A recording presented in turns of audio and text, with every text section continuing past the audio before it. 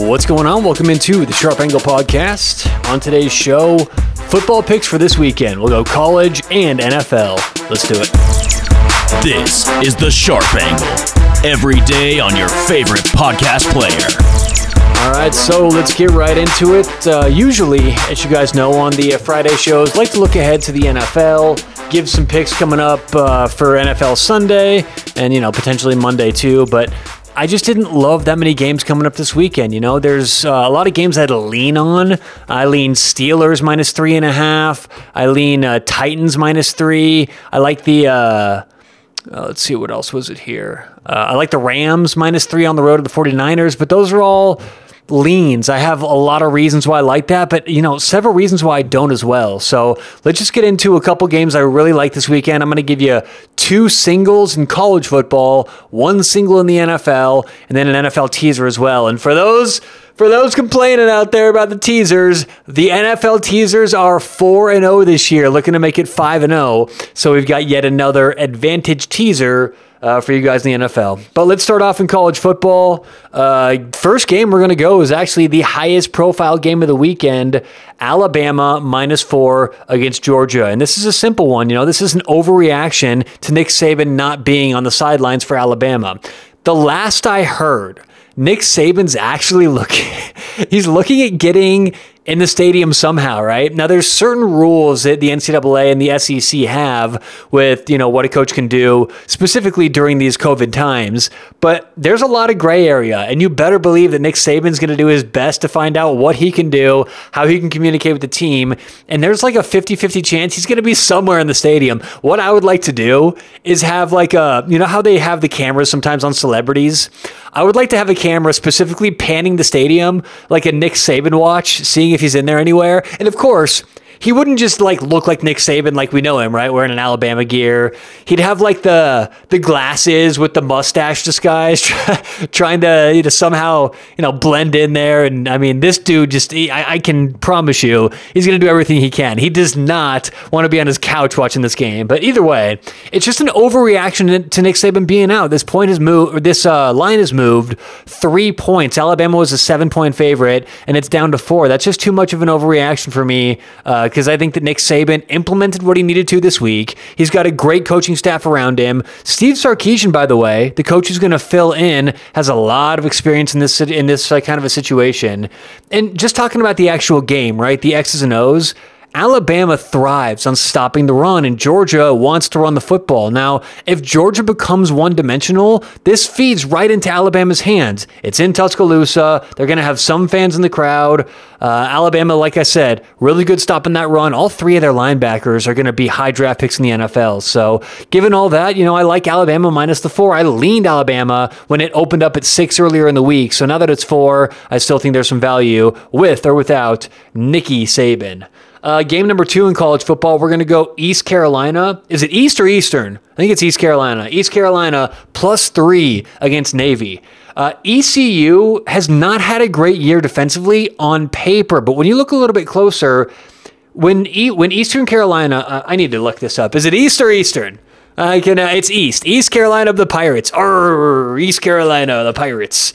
Look, against Central Florida and Georgia State, they gave up 51 and 49 points respectively. But one thing that Central Florida and Georgia State do, throw the football a lot. Then the third week of the season, East Carolina plays a South Florida team that likes to run the football. What happens? ECU wins 44-24. So I believe that East Carolina can score, right? They're one of the better passing teams in the country, and they're going to be pretty balanced against Navy because there's not a whole lot that Navy does well. So ECU will score their points. The whole question here is, will Navy be able to score? And if you guys are watching any Navy games this year, this is one pathetic team. I think they're going to really struggle getting up and down the field. Plus, if you look at the first game of the season that Navy played against BYU, I think the Cougars really gave a blueprint how to stop Navy, and this ECU defense should be able to not necessarily shut Navy down, but really mitigate what Navy does well. I like ECU to score. I don't think Navy keeps up. Give me ECU plus the 3. Keep in mind, it's still plus 3 against Navy.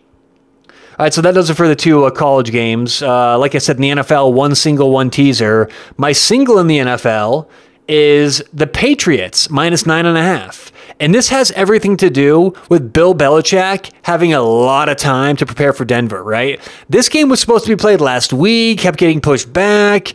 And Bill Belichick's just been doing nothing but looking at Denver film the entire time. So he's going to shut down whatever it is that Denver does well. And if you look at the Broncos, when they go to Gillette Stadium, they're one of the worst teams in the NFL. They have the second worst against the spread record in New England. So, I just don't trust the Broncos. And this is honestly with or without Drew Lock, the Broncos quarterback. My handicap here today assumes Drew Lock will play. We have to assume that, right? And if not, it's almost like a free roll because this 9.5 is going to be, heavy value.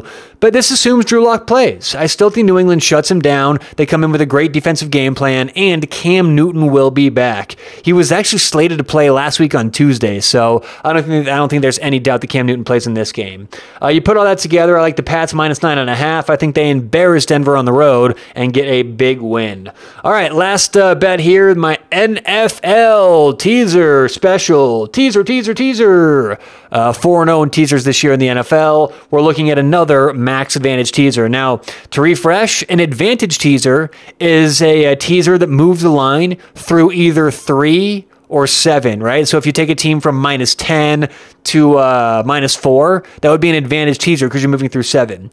A max advantage teaser or a super advantage teaser is when you move through both 3 and 7, right? Those are two very key numbers in the NFL. It costs a lot to buy on and off those just looking at normal spreads. So we're going to do a max advantage teaser for both teams here. We're going to take the Dallas Cowboys from plus 1.5 to plus 7.5.